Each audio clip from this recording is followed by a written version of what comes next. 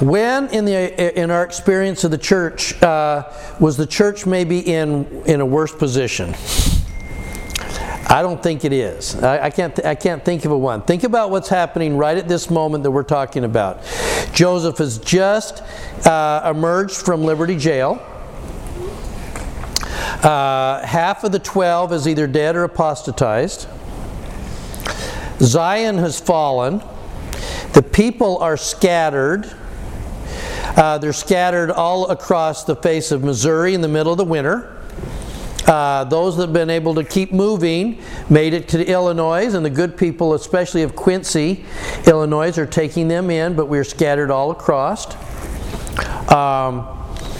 And we really don't have a place to be.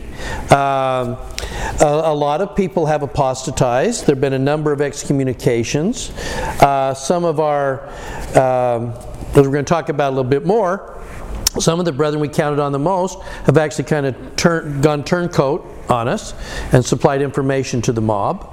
Okay? So it's about as bad as it can get. Okay? If you're Joseph Smith rolling out of jail, how are you feeling? After 5 months of captivity. Okay? Rough spot. This is the church really at its most crisis moment. The closest it comes to this is maybe right after the prophet dies and there's a succession thing. We'll talk about that in January. But this is hard times. Now, on top of that, though, I want you to, as I was thinking about today, we're about to see a change in the prophet. So let me just ask generally, just kind of in your own mind, do people change? And if they do change, how do they change? What causes people, does a leopard ever lose his spots? Does a shepherd ever lose his cane? I don't know. Probably. In your mind, what causes people to change from where they are to doing something different? Just kind of general. Deep love. That's the only way that people can truly change. Sometimes love will produce that they love something so much that they will make a change, or they are loved so much that they will make a change. Sure. By the way, if you're not sure that love changes, watch every Pixar movie. Right. And even the Marvel movies is like, okay, love wins out. We will make it through the fog because there's love there. Okay, because it's the strongest force in the universe. It's Christ-like love, I meant to say. Okay, well, okay. Yeah. And the scriptures talk about a broken heart and a contrite spirit. Yeah. And I think that's what it takes to really change. We can make small changes, through self-discipline and stuff like that. But the real radical change is where we have a completely different view of life. Sure. And the heart represents what we want. That's an intellectual thing. And the word contrite, it literally means bruised. And spirit is what motivates us. And so if we no longer know what we want and we have no idea how to do it or go about it in a bruised spirit, then we're on our knees and we're ready to listen. And that's when we can... So there's a humility that sometimes sets us up to be changed. I think that's true. Yeah. If they're pragmatic enough, they realize that what they're doing isn't working. Yes. And it's time, it's time to change because the goal in life. Yeah, she's saying a lot of times people change because they finally recognize that what they're doing isn't working. In straight up psychological terms, I'm always saying we do what works and we stop doing what doesn't work. Unless somehow it isn't working, but we think it's working. So we will stubbornly keep doing what we're doing because we think it's working. But you're right. We have to recognize that it isn't working. And so there has to be a willingness and a choice to do that. Yeah. Traumatic events, tragedies. In my mind, people will either curse God and die or turn to Him for help and support. Yeah. I think as children grow up, parents do feel more a sense of responsibility to teach and to be example. And isn't that trauma hits, and you will watch people say, are they going to curse God or are they going to trust God? And that comes, there's a prior understanding of belief about maybe what's going on. Probably more the why than the how. Yeah. Why would people take the time to change? Do we want to change? Oh, heck no. We like being what we're doing. It may even be uncomfortable. We may not like much what's going on in our life, but it is familiar. So we keep doing what we're doing, and that's probably a better question. Why would people take the time? Can they change? We believe they can. Why would they change is probably even a better question. What purpose would be behind? What do they believe would be better in their life if they make the shift? Okay? Yeah. We call it bitterness is what we feel when we keep trying to do things that don't work. We don't understand. It's frustrating. I'm doing all the right things, but why am I not happier? Why is this not working? Yeah. That is the goal of bitterness, I think. I think I've mentioned that for years in a very kind of cruel therapist sort of way, I used to take people out. I run outdoors ropes courses because I was trying to initiate change, kind of move the ball a little bit here. So one of the things that I did was that I had something that a lot of you guys have probably seen is the blind maze, where I'd run the rope through the woods and over creeks and all over the place, and then I would blindfold them and I'd say, put them at the beginning of the rope and say, this is your life. Follow this rope wherever it leads, and you'll know that you're where you're supposed to be when there's somebody there for you. And send them off. And so then they're kind of doing this number and everything. And I clearly remember two people. One was an alcoholic that I'd taken the rope down under this massive big log down underneath, and there was no way that you could hold on to the rope here. You're going to have to let go of the rope to kind of reach over and grab the other side. And I stood there kind of a few feet away from him watching it when he got there, and he was feeling it and he couldn't get it and everything, and then he just plopped down and sat. It's like, I'm not going to go anywhere. I guess I'll just stay right here. And boy, did we have a great conversation afterwards about, tell me how this isn't like your life. Tell me how when you get there, you just surrender, you give up, and that's when you turn to the bottle because you can't win. And somehow you've decided when life gets really hard, I'm done, and I will just sit here and kind of wait to be rescued or get drunk. One of the two. I had another lady that was walking along, and she was doing actually fairly well, and I thought, oh, she's actually kind of doing too well, I think. So I grabbed a burlap bag that I had, and I ran over and I filled it with a bunch of rocks. And then I kind of slipped up behind her while she's kind of moving along, and I took the bag and I put it in her hand, and I said, oh, you just became depressed. And so now for the next few minutes I watch, and it was really heavy. I must have had like 50 pounds of rocks in there. She's hauling this thing along, and she got to that log, and she's like, you can put it over the top of that thing and keep on following this rope. And at some point she kind of, I was watching her. I was so fascinated by this whole thing. There's a moment when she stops and she goes, I am so tired of carrying this thing, and she just dropped it. And she started walking. And then she burst into tears. And I just whispered in her ear, what just happened? She says, I'm tired. Yeah, you are. Boy, did we have a great conversation after that event with her. Well, there has to be a why. There has to be a reason for people to change. And you're hearing it. Sometimes it's trauma, sometimes a broken heart, contrite spirit, and you never know what it is that's going to come along to create the change. But the idea is that we change. The idea is that we recognize the things in our life that aren't working, and then we're willing to try something different. Okay? And I think for a number of people that's hard. Now, we talk about the fact that for the prophet Joseph, the man that walked into liberty in the first part of December 1838 was not the man that left liberty late March 1839, 5 months later. He was a different person. He had changed. He would forever be different. And we're going to talk about that, because I think part of watching his growth also gives us a chance to look at our own selves and our own lives and what causes us to change. That's why this is so applicable.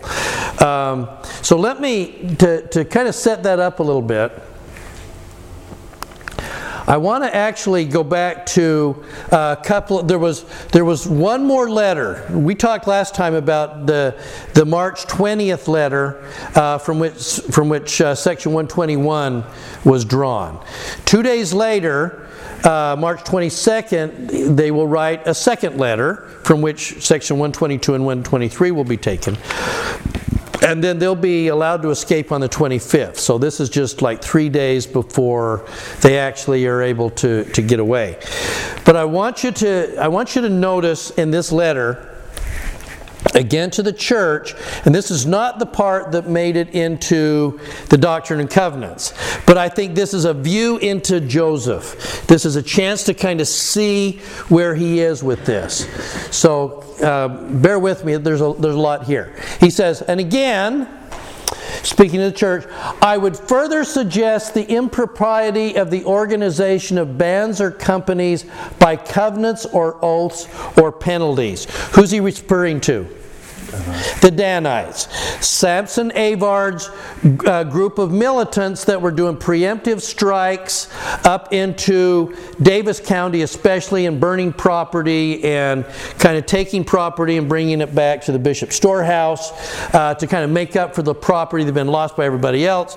But they were out burning property and antagonizing the countryside and really give an excuse for even further atrocities on the part of the mob.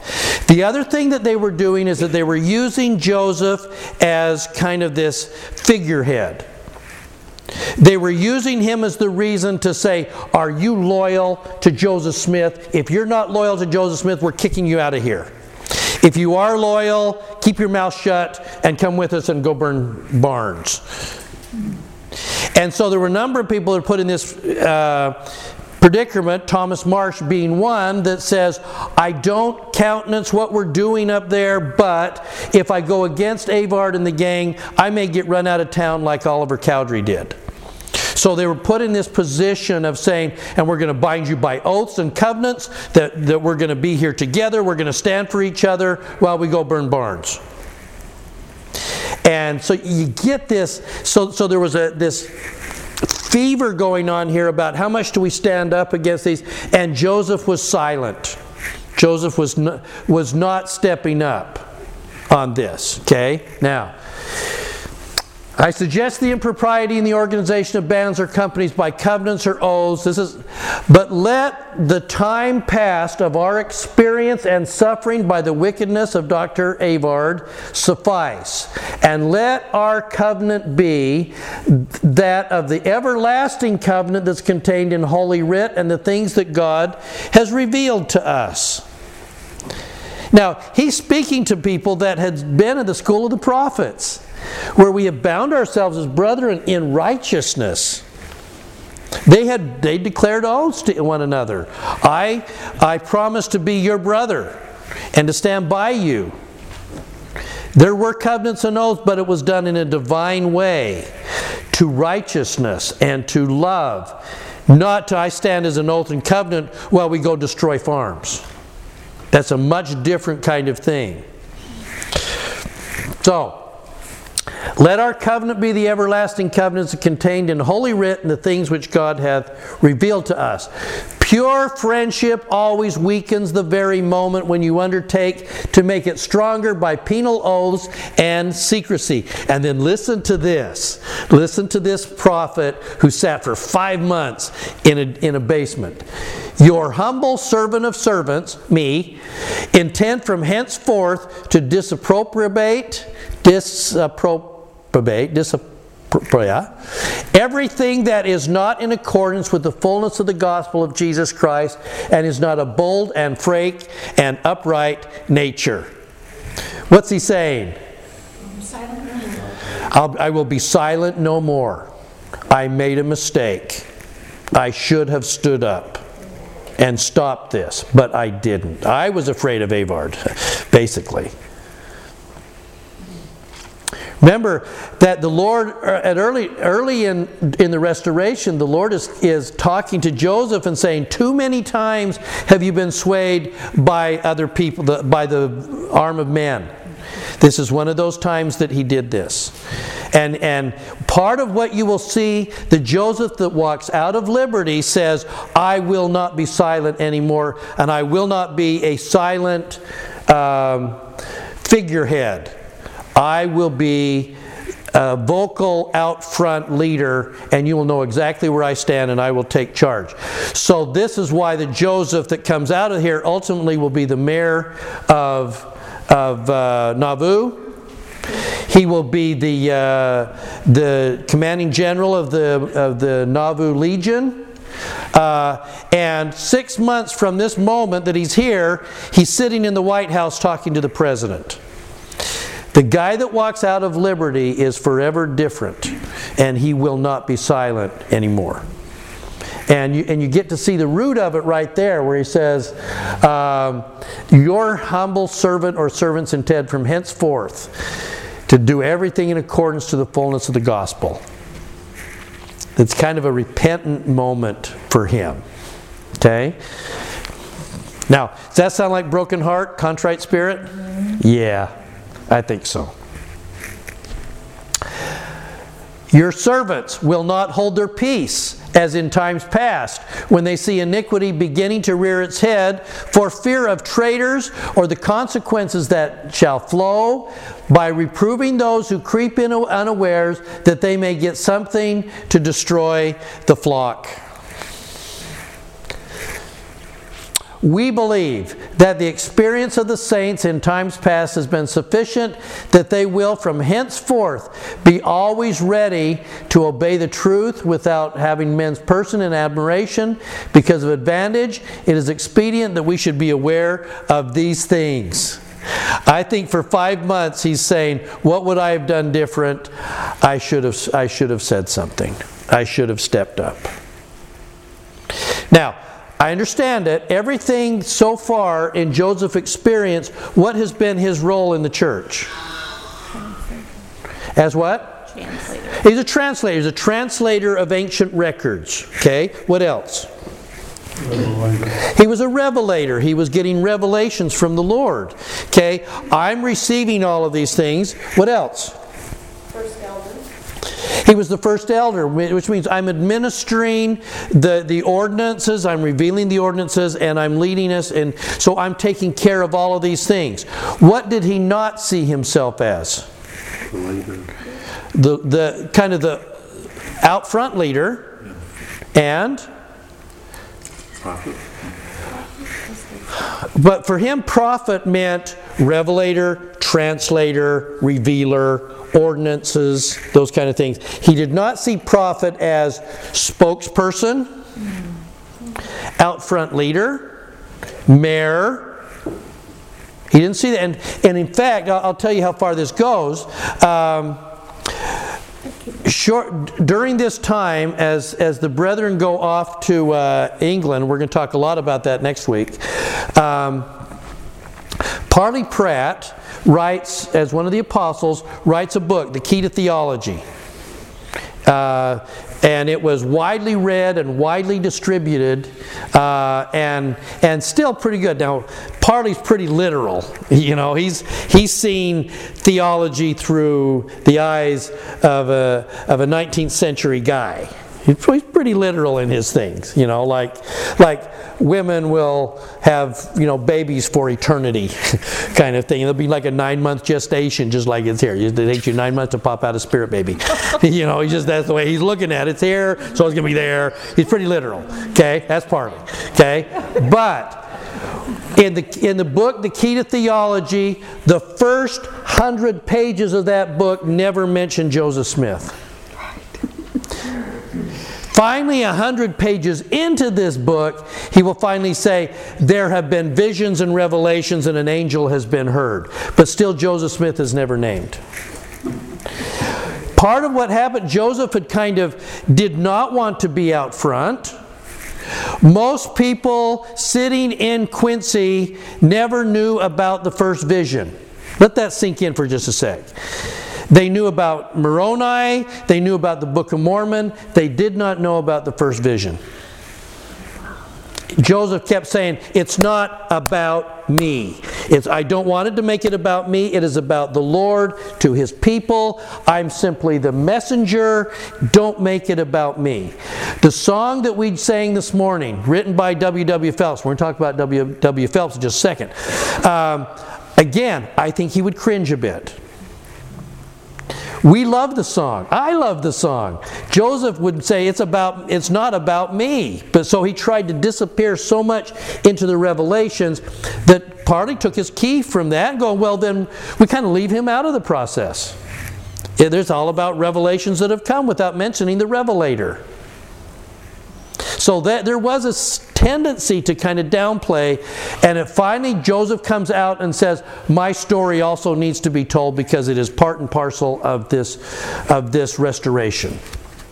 So one of the first things he will do when he comes out is he's going to grab James Mulholland aside and say, let's finish the history so we can get this published. The history that now exists in our Pearl of Great Price. That history wasn't out there yet. Okay? So, here's Joseph then. He says, it's expedient then, I need to step up. And we ought always to be aware of the prejudices which sometimes so strangely presented themselves and are so congenial to human nature against our neighbors and brethren of the world who choose to differ with us in opinion and matters of faith. Our religion is between us and our God. Their religion is between them and their God. Okay, say that in different terms. What's he saying? Everyone has the right to worship as they see. First of all, they should have a chance to worship however they want to. We're not going to try to cram the gospel down their throat.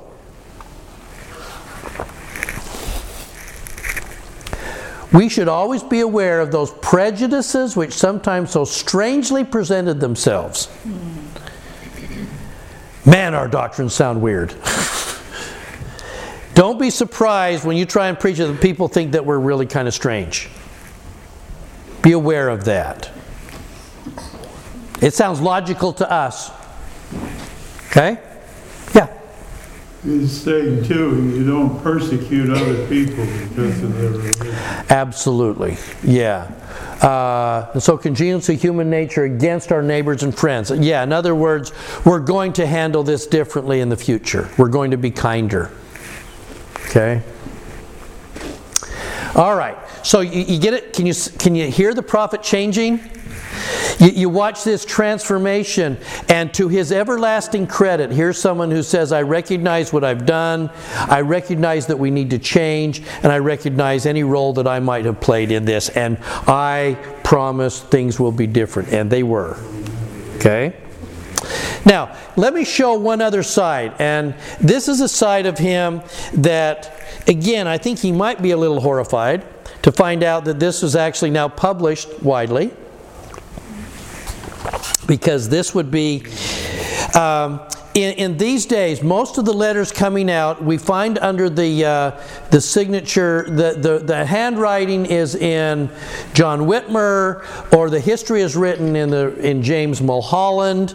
W.W. Phelps and Wilford Woodruff did a lot of writing. So Joseph would generally dictate these things to a scribe, and then he would sign it, and they would send the letter off. In those days, one of the conventions of the time is that if you're separated from your husband or wife, there was something great value of writing it in your own handwriting. They would be holding something that they wrote themselves, that you could read and reread, and it's like part of them. Okay? So he dictates letters to the church, like this one. Now he's going to write one to Emma. And it's going to be in his own handwriting. Nobody is writing this but Joseph. And I want you to hear another side of him. This letter is April 4th. And as to yourself, if you want to know how much I want to see you, examine your feelings. how much you want to see me and judge for yourself, I would gladly walk from here to you barefoot and bareheaded and half naked to see you and think it a great pleasure and never count it toil. But do not think I am babyish, for I do not feel so. You just get this kind of this tender, I miss Emma. And I'm going to write this and I'm going to put that out there. And then but he has a fear. Listen to what his fear is. My heart has often been exceedingly sorrowful when I have thought of these things for many considerations. One thing, let me admonish you by way of my duty and not be self-willed, neither harbor a spirit of revenge. And remember that he who is my enemy is yours also. I'm sorry the things that have happened to you. I'm sorry of what you've gone through. And then he says, and never give up an old, tried friend who has waded through all manner of toil for your sake, and throw him away, because fools may tell you he has some faults. What are you hearing? You still love me? Do you still love me? And when you're going to hear people railing against me, don't throw me overboard. Because I do have faults. Don't dump me in the middle of all of this. Isn't that interesting that you have this really kind of tender moment with him that says, after all we've been through, don't dump me, please. I need you. And it's a very, very tender letter as far as that goes, and it gives you a sense of just how much he loved and how deeply he loved. Now, part of the way, isn't that an example of a kind of a broken heart and contrite spirit? There's no pride there that just says, I have faults, man, don't leave me. I need you. Help me. Don't leave me alone. Yeah. It's also vulnerable. And vulnerable. Contrite spirit, broken heart is being vulnerable. Yes. Right. Okay. Now, I debated on this one. I did. And I think I'm going to do it anyway.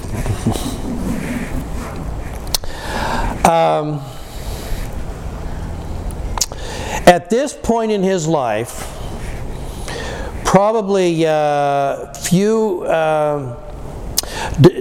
fewer defections hurt him more than W.W. Phelps did. W.W. Phelps, we mentioned before, was kind of a, to use the term that they were using for him, kind of a quirky bird. Speckled bird was what Joseph Smith Sr. called him in his patriarchal blessing, meaning you're kind of odd. And W.W. Phelps was kind of odd. And socially not always really aware of things, but he studied with Joseph the Book of Abraham. He dug through things. He just was on fire and passionate about things. And when the Samson Avard thing is going on there, and Phelps is objecting to what's going on, Phelps is one of those that was run out of town. Actually did supply some information to the Missouri militia about where the direction of the militants were going. And Joseph was not just hurt by that, he was hurt a lot by that, by W.W. Phelps. And I want to give you a sense of how badly he was hurt. Let's see, let me do this.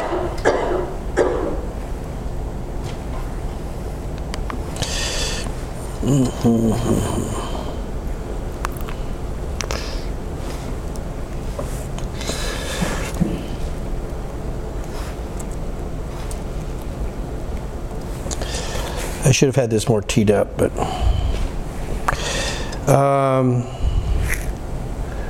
we go to documents in Joseph Smith Papers. Here's 1839.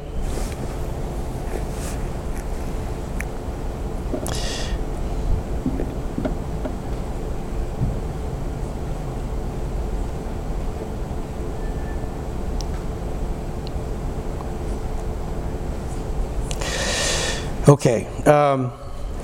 Let me set this up.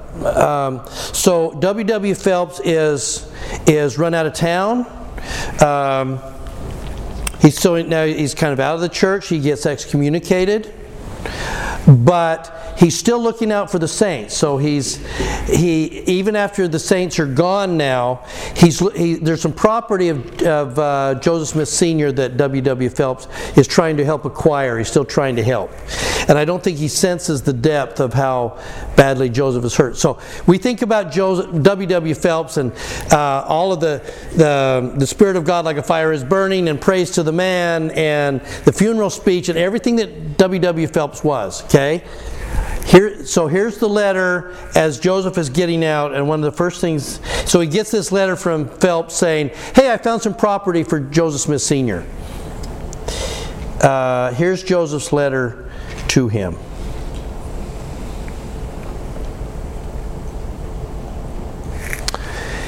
In answer to yours of April 23rd, we have to say that we shall feel obliged by your not making yourself officious concerning any part of our business in the future.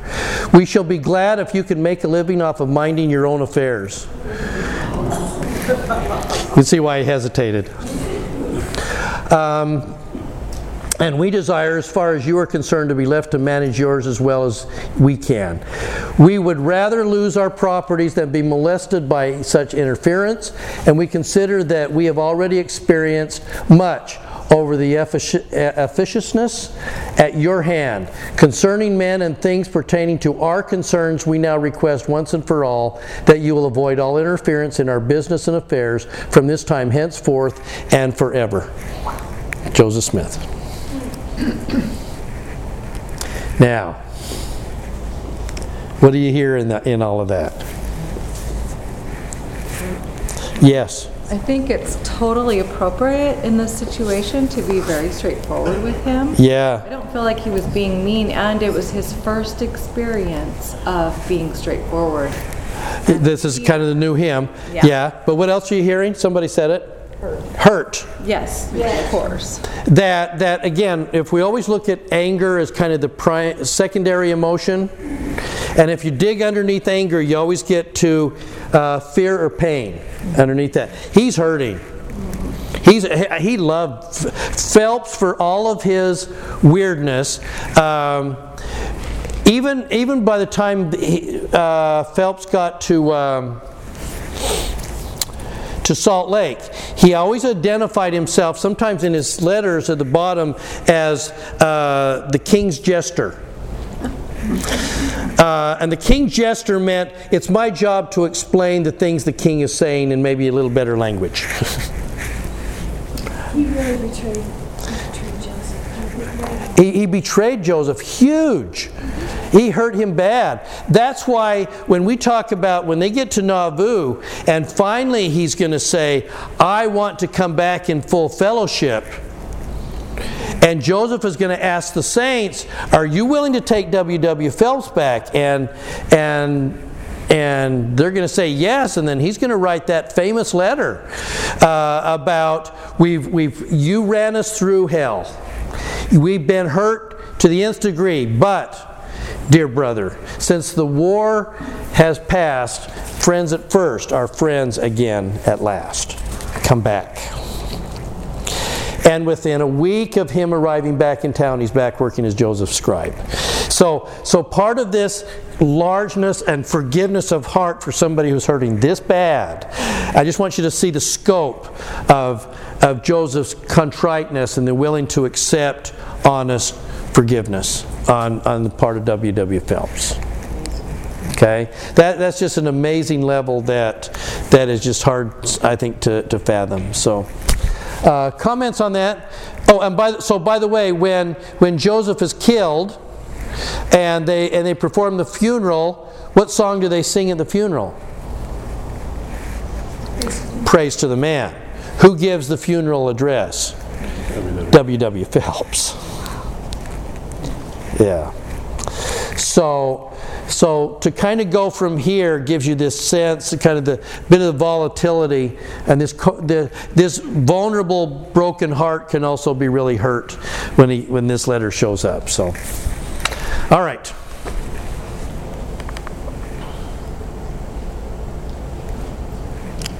Let's see, where are we?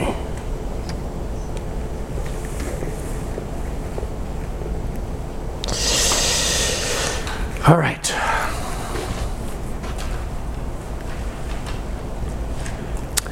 Now, so here come, so now they have some unfinished business here. It's kind of a fascinating little thing here that on July 8th, 1838, the Lord had said, the next summer I want the 12 to go to England. In the midst of all of this, we're going to send the 12 off to England. And they're supposed to leave from where? The Far West Temple site on April 26, 1839. Okay? Now, what happens between July 8th, 1838 and April 1839? We're cast out of Missouri. Now what do? The Lord is saying, we need to do this. Joseph, at the time they're trying to make a decision here, Joseph is still in jail. Now guess who else steps up at this moment? Brigham Young.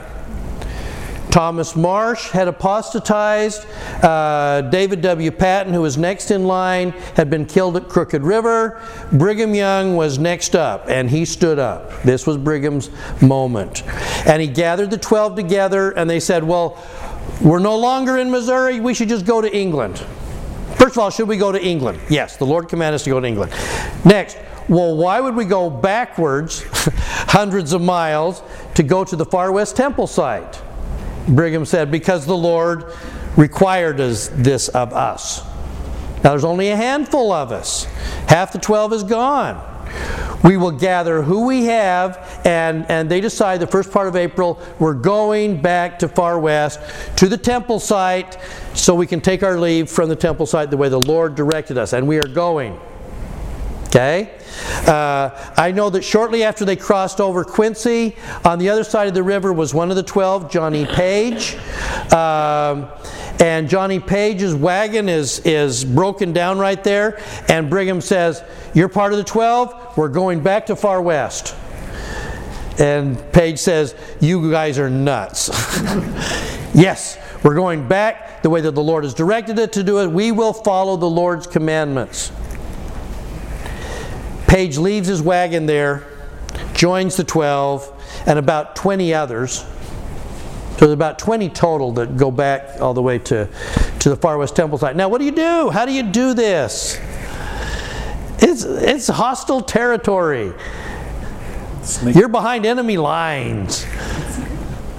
We're going to sneak in there. We're going to go 2 or 3 at a time, and we'll kind of scatter around in here. And then when are we going to show up at the Far West Temple site? Just after midnight. Just slide in here. Okay? So just after midnight they show up.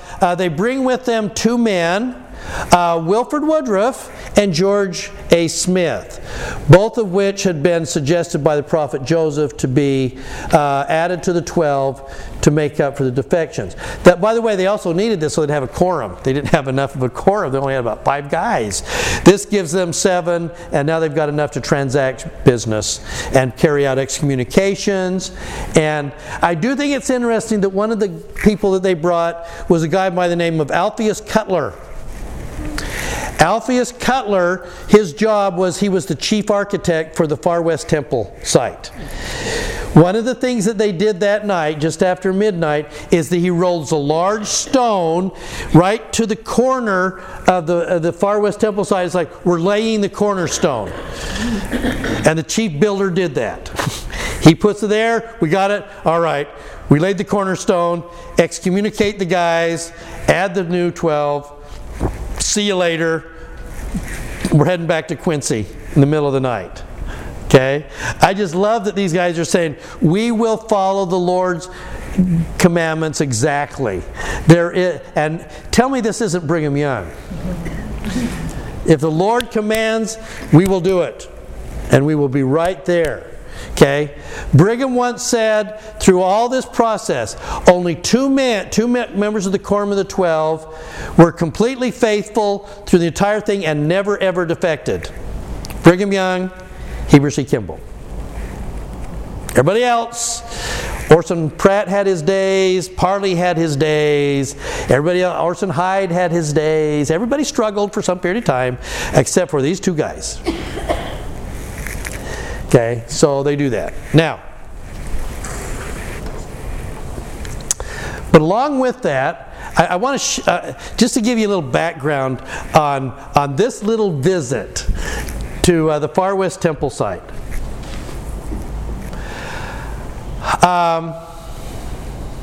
At one point, as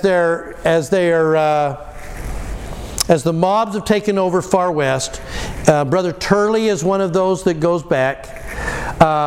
Captain Bogart, who was the country judge, Don Lafferty, John Whitmer, who'd been Joseph's scribe for a long time, came into the committee's room and presented to Theodore Turley the paper containing the revelation of July 8th, 1838. They knew John Whitmer had written this revelation as it fell from Joseph's lips. And they're saying the revelation of July 8th to Joseph Smith, directing the 12 to take their leave of the saints in Far West. And on the building site of the Lord's house on 26th April to go to the Isles of the Sea. Asked Turley to read it. Turley said, "Gentlemen, I'm well acquainted with it." They said, "Then you, as a rational man, will give up Joseph Smith being a prophet and inspired man. He and the 12 are now scattered all over creation. Let them come here if they dare. If they do, they will be murdered. As that revelation cannot be fulfilled, you will now give up your faith." Turley reported that he jumped up and said, "In the name of God, the revelation will be fulfilled." They laughed him to scorn. John Whitmer, Turley said, hung down his head. They said, if the 12 come, they will get murdered. They dare not come, take their leave. And that is like the rest of all of Joseph Smith's prophecies. Okay, so the mob, and Missouri was well aware that the 12 were going to try and come back on April 26th. And by the way, if they don't, it's also proof that Joseph is a false prophet. Brigham Young was determined to make that prophecy true. Now, this next event, I think most of us have probably heard at one moment or another. I just think it's great. As the saints were passing after the meeting that night, Brother Turley said to Elders Page and Woodruff, "Stop a bit while I bid Isaac Russell goodbye." Isaac Russell was one that they had just excommunicated in that meeting and was still living there outside Far West. Called Brother Russell. Stunned to see Brother Turley standing in front of him, he asked him to sit down. Brother Turley replied, "I cannot, I shall lose my company." "Who is your company?" inquired Russell. "The 12. "The 12. "Yes. You don't know that this is the 26th, and the day that the 12 were to take their leave of their friends on the foundation of the Lord's house and go to the Isles of the Sea. The revelation is now fulfilled, and I am going with them." Russell was speechless, and Turley bid him farewell.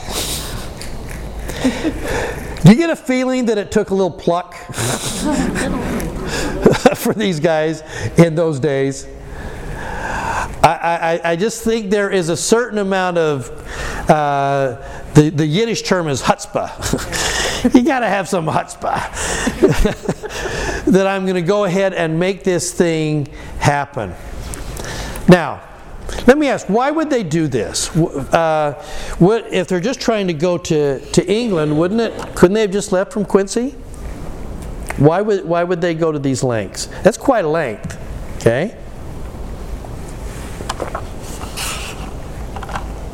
I think there was a strong sentiment back in those days, the legality of the church and doing things precisely right. Right. And that gets into the signs and tokens of the temple and all of that stuff. That some things are supposed to be done with precision. Right. Yeah. Right. You ever cringe a little bit when the priest is blessing the sacrament and he messes up like 3 or 4 times? Don't you? There's a part of me that goes, "Oh, come on, he's got it." Don't embarrass this kid. Yeah, be nice. Some things are to be done with precision, are they not? Yeah.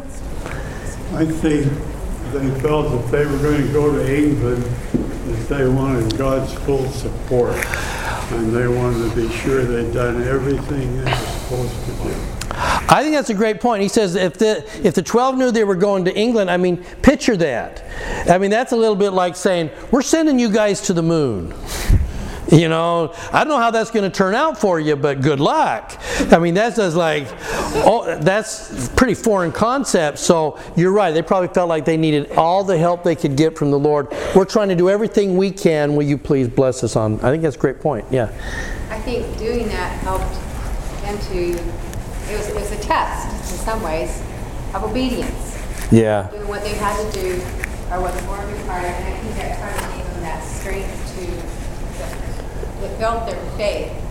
So as they went out in the mission field, they knew they could do that. They did that hard thing. It seems odd, strange, but they did it, and it gave them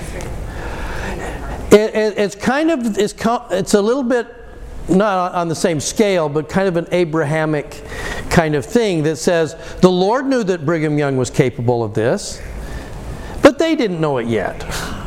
So their test of obedience was a sign to them that they could be obedient even in really hard moments.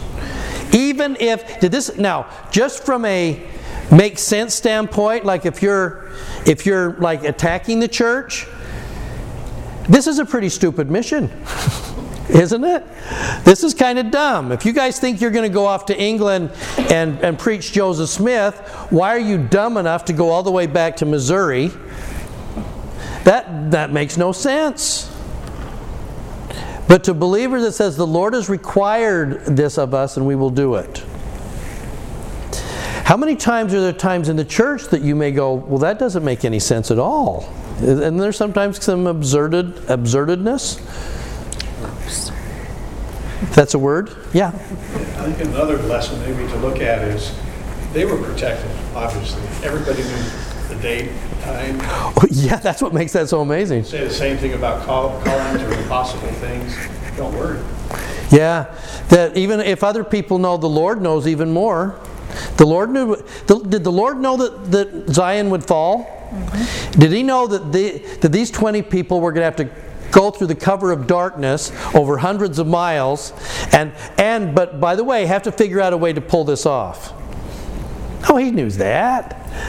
But they didn't know that. So part of it is the Lord asks us to do things, and maybe once we know what the commandment is, then it's our job to make it happen.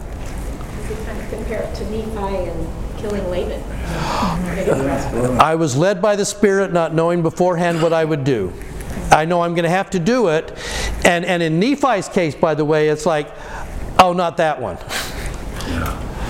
I'm willing to do it, but not that particular way. That you're asking me to do the hard one. That's kind of a messy deal. And it seems like a cowardly way to do it, to cut off a guy's head who's drunken in the middle of the night. That seems absurd. By the way, I was listening to a podcast the other day where somebody's still attacking that thing. Well, that was just wrong. Nephi was just, that can't be. Because not only did Nephi do it, he then wrote it. I'll put it in my record. Here's what I had to do. I think the fact that it's in the first part of the Book of Mormon says sometimes the Lord asks a lot of us. That's why we just sang in the song, sacrifice brings forth the blessings of heaven. Yeah, sometimes that sacrifice almost seems too much. Yeah.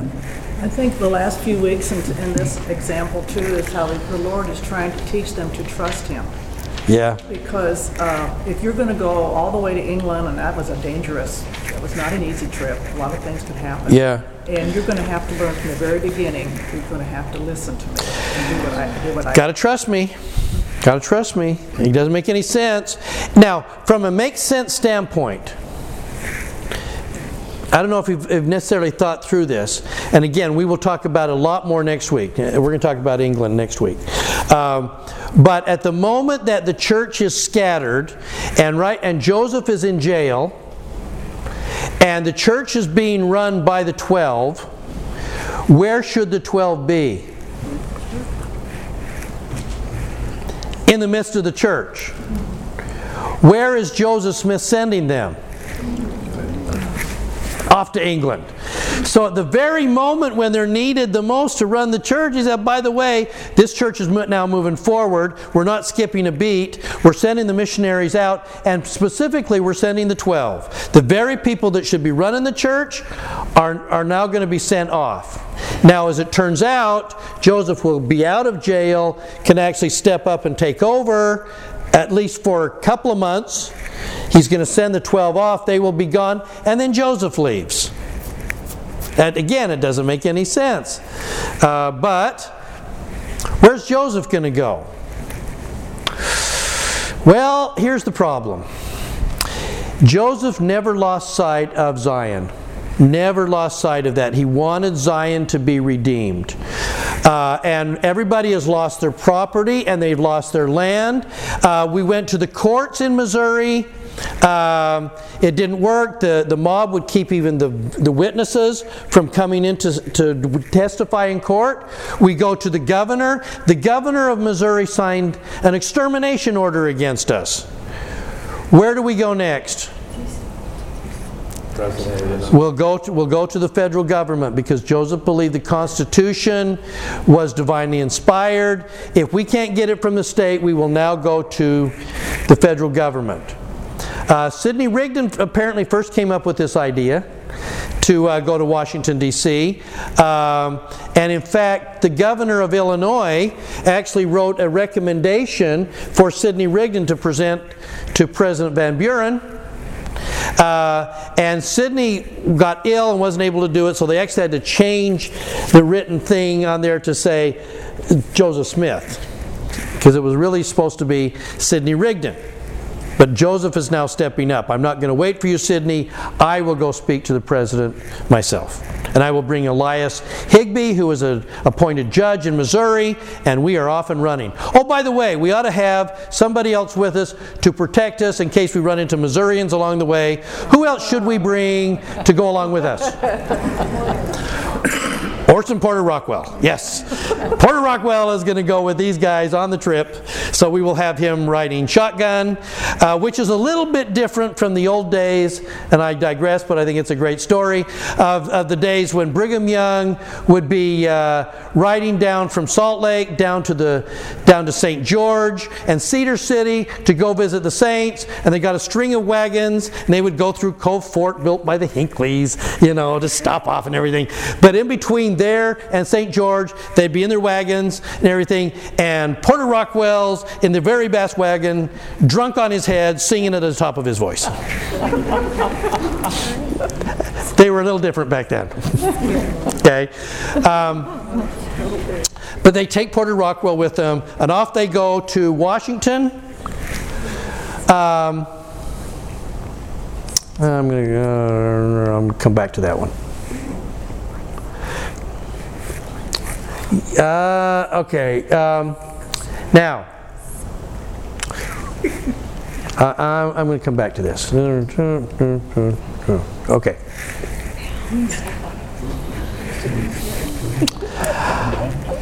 So off they go.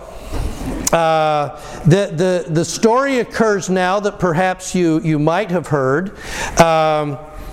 They leave Sidney Rigdon behind, and these three brethren, Joseph and Higbee and Rockwell, take a stage, and they're pushing through the mountains to get to Washington, D.C. The guy that's running the stage gets thirsty, and they pull off at an inn, and he goes in to get grog. He's going to go in to get ale. He's parched, he's thirsty, he's getting something to drink. Everybody else waits in the stage. Okay? Well, while he is liquoring up in the inn, something comes along and scares the horses, and the stage takes off at a high rate of speed. And it's just rolling through kind of country roads, and it's going really, really fast. And there is a woman in the stage that has a baby, and she's afraid that the stage is going to crash and the baby will be killed. So she makes a move to throw the baby out the window. Better odds, I guess, to throw the baby not out with the bathwater, just out of the stage. At that point, this tall man in the stage stands up and says, "Ma'am, don't do that. I will save us." And it's right out of the Westerns. You know, is this going down lickety split down the, "Ma'am, I will take care of this." And he opens the stage door and he's riding on it just like John Wayne. And it's just like, and he's going to climb across here so he can get up on top of the stage. And it's going like crazy. And he gets up there, whoa, there's this whole thing. And, and it takes about 3 miles of all of this to finally he's able to bring the stage to a halt. And the woman goes, "Wow, thank you. Do I need to know your name?" "Yes, I'm Joseph Smith." "The Mormon prophet?" "Yes, that's me." Oh. Wow, he's a hero. Okay, true story. But that's part of this journey to go back to Washington, D.C. So they will arrive in Washington, D.C. late September 1839.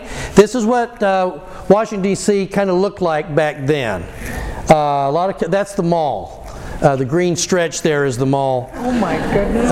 Because I found an 1840 picture, of Washington, D.C.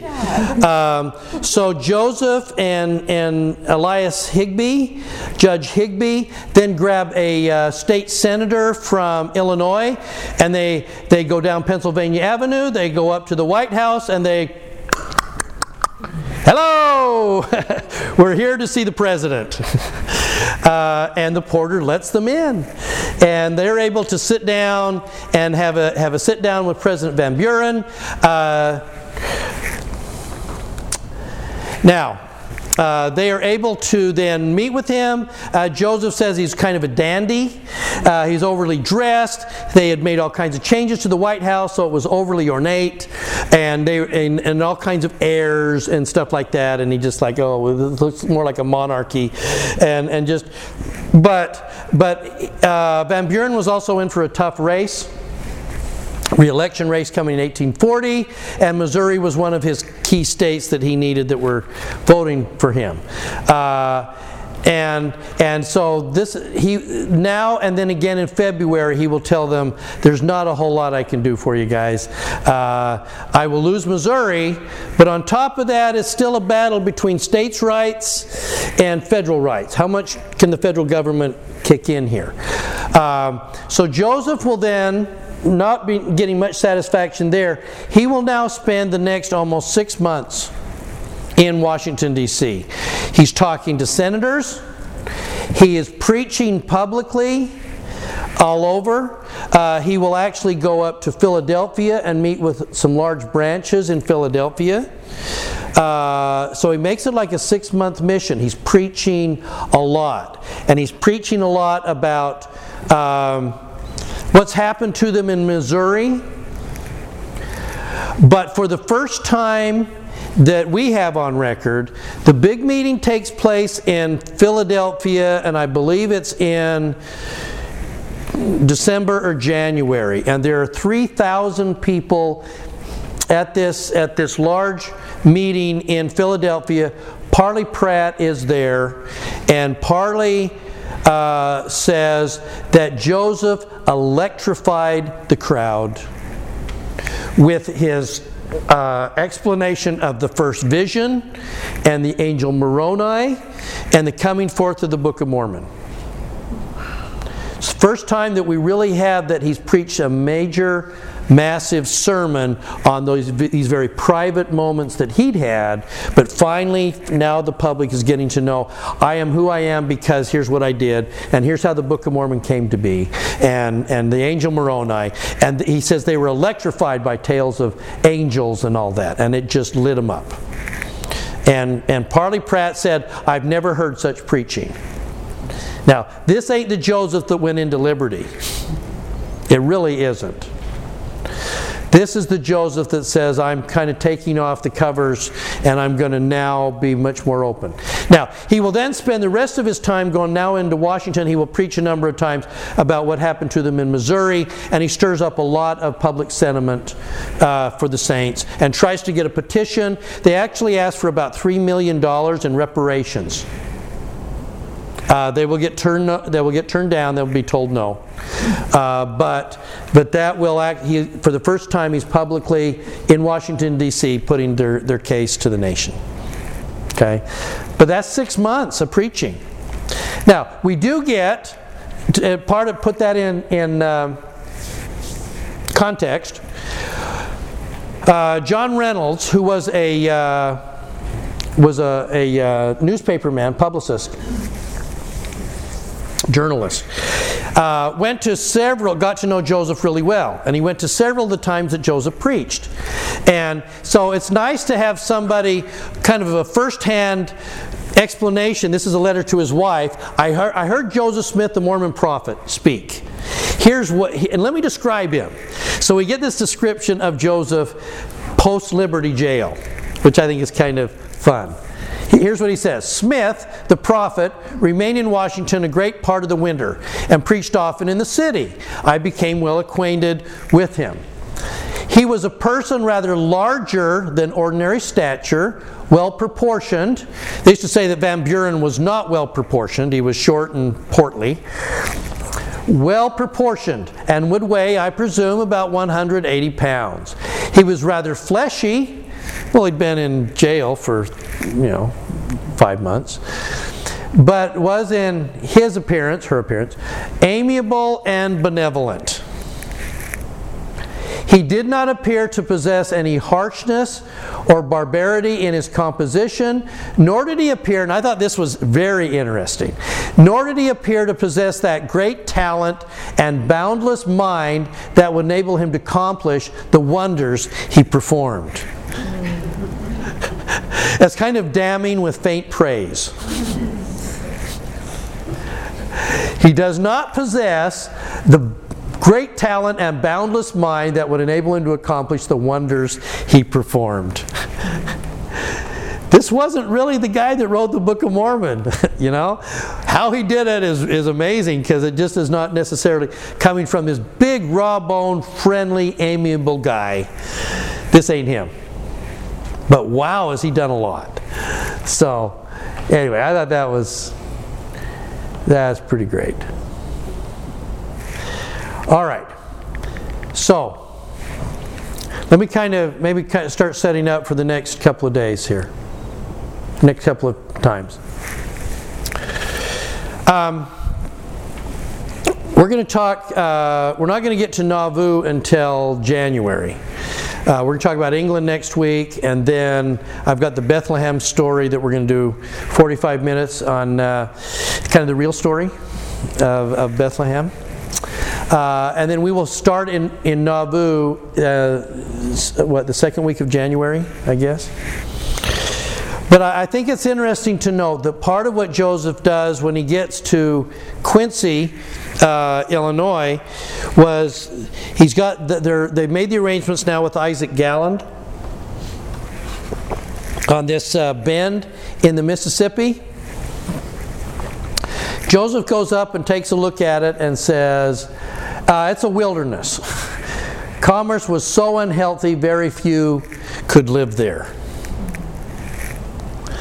No more eligible place, this is in his history, no more eligible place presented itself, I considered it wisdom to make an attempt to build up a city. So he wasn't real impressed. These days, by the way, if you have been to Nauvoo and you come in on the river road from Warsaw, and you're coming into town, and you make that big bend just past Parley Street, and then up the street, and there's the temple up there. Next time you're driving along there, look off to the side. The canals are still there. The pioneer canals are still there that they dug to drain off the swamp off there, because it was so swampy. We're going to find out in January that the two most prominent events that happened in Nauvoo were baptisms and burials. So many burials that they were done on Tuesdays and Thursdays. So it was pretty unhealthy, and this was the house that they moved in at, right there on the. We'd almost be standing in the Mississippi River from where we're standing right there. Okay. And it's interesting that when he gets there, he's going to designate this a stake of Zion. He doesn't call it Zion. This is a stake of Zion. Kirtland was a stake. Nauvoo will be a stake. Zion is in Missouri. There's no Garden of Eden here. There's no Adam blessing his. There's no biblical stuff here. I think he saw Nauvoo as kind of temporary from the get-go. Okay, so there's no religious history attached to that. So let me finish with this. And it's one of the before he leaves, and again, this story we know really well, but I just think it's a good one to end on. Before he leaves for Washington, the people are in Weaken State. They've come across Missouri. They're in Quincy. Now they're going to get up into Nauvoo area, and it's going to be the middle of the summer. Anybody ever been in Nauvoo in like June, July, August? It can get pretty hot, sweaty, humid right there, and it was. But the swamps weren't yet drained, so the mosquitoes were bad, and they all came down with the ague, malaria, and the deaths started. His scribe James Mulholland will be one of the people to die in that fall. And by the way, when you go, the temple is located on Mulholland Street. I mean, it goes up there, named after James Mulholland. But you remember how, if we go back, this was really one of the only two cabins that was added. So here's the original cabin that the Smiths were living in. And then there was a little wash area in the back here that the older Smiths, Lucy Mack and Joe Smith Sr. lived back here. But the Smiths were here. It's the only place in town. As people are dying of malaria, they're coming to Joseph to be healed, for Emma to take care of them. And so what they're doing is they're all lying all over the place here, inside the house, outside the house, hundreds of people sick from malaria, and there's really no other place to go.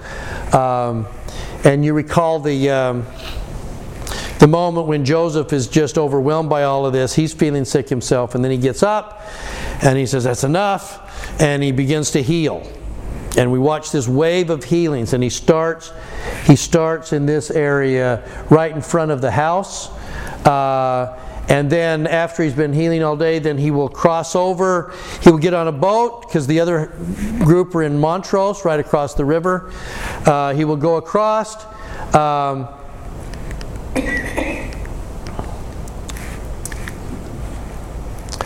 And Wilford Woodruff will be there, and as he's healing, a man comes to Joseph and he says, "My twins are dying, would you come heal them?" And Joseph is just overwhelmed, and that's when he turns to Wilford Woodruff and he pulls this handkerchief out of his pocket. Now, I don't know how he had that handkerchief in his pocket. How many have seen this handkerchief? Oh, ho, ho.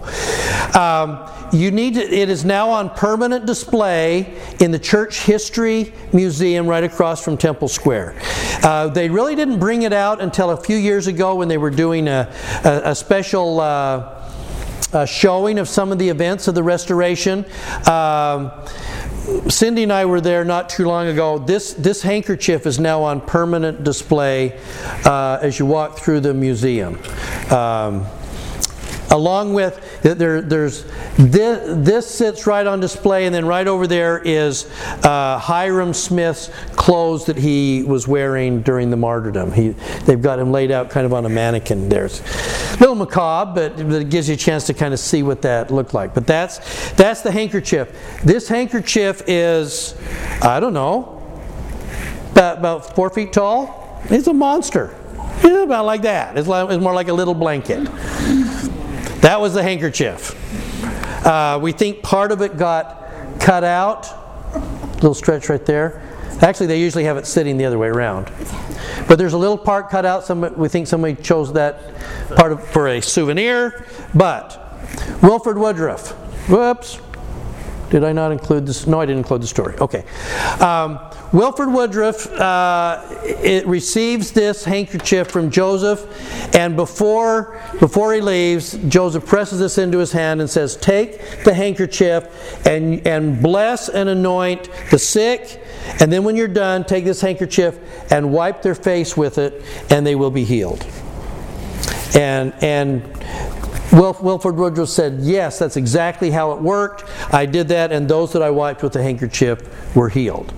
But before he finishes, Joseph says, "And then hold on to this handkerchief, and it will be an eternal covenant between my family and your family. That this will be a bond of brotherhood and fellowship between us, and this handkerchief will be the token between us." So it was held on as a sacred kind of remembrance between the Woodruff family and Joseph Smith, and finally they donated it to the church. And like I say, if you're next time you're in Salt Lake, you must go into the New Church History Museum because of the things that they now have on display that I've never seen before. This one I'd seen once before, but it's now out there. So let me just finish with this then. And then next week, we'll also talk about the history that he starts to write and what he puts in the history. Liberty changed Joseph. It altered how he felt. It altered how he saw himself. And he saw that he needed to become not just the revelator, translator, but he needed to stand up and be the statesman that the Lord intended him to be, to provide the leadership going forward. And in Nauvoo, he would be all of that. He would go, I think it was James Talmage, or B.H. Roberts. B.H. Roberts said that Joseph lived his life in crescendo.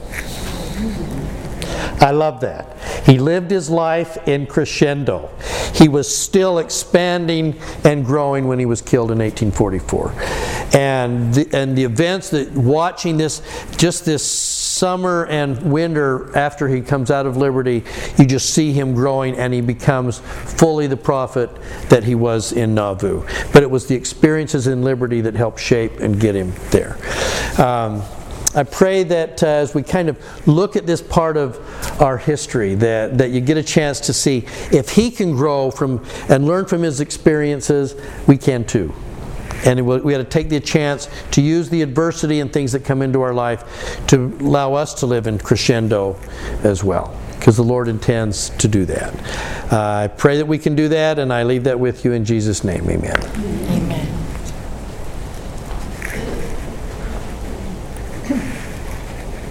Our eternal Heavenly Father, as we come to the close of this Institute class,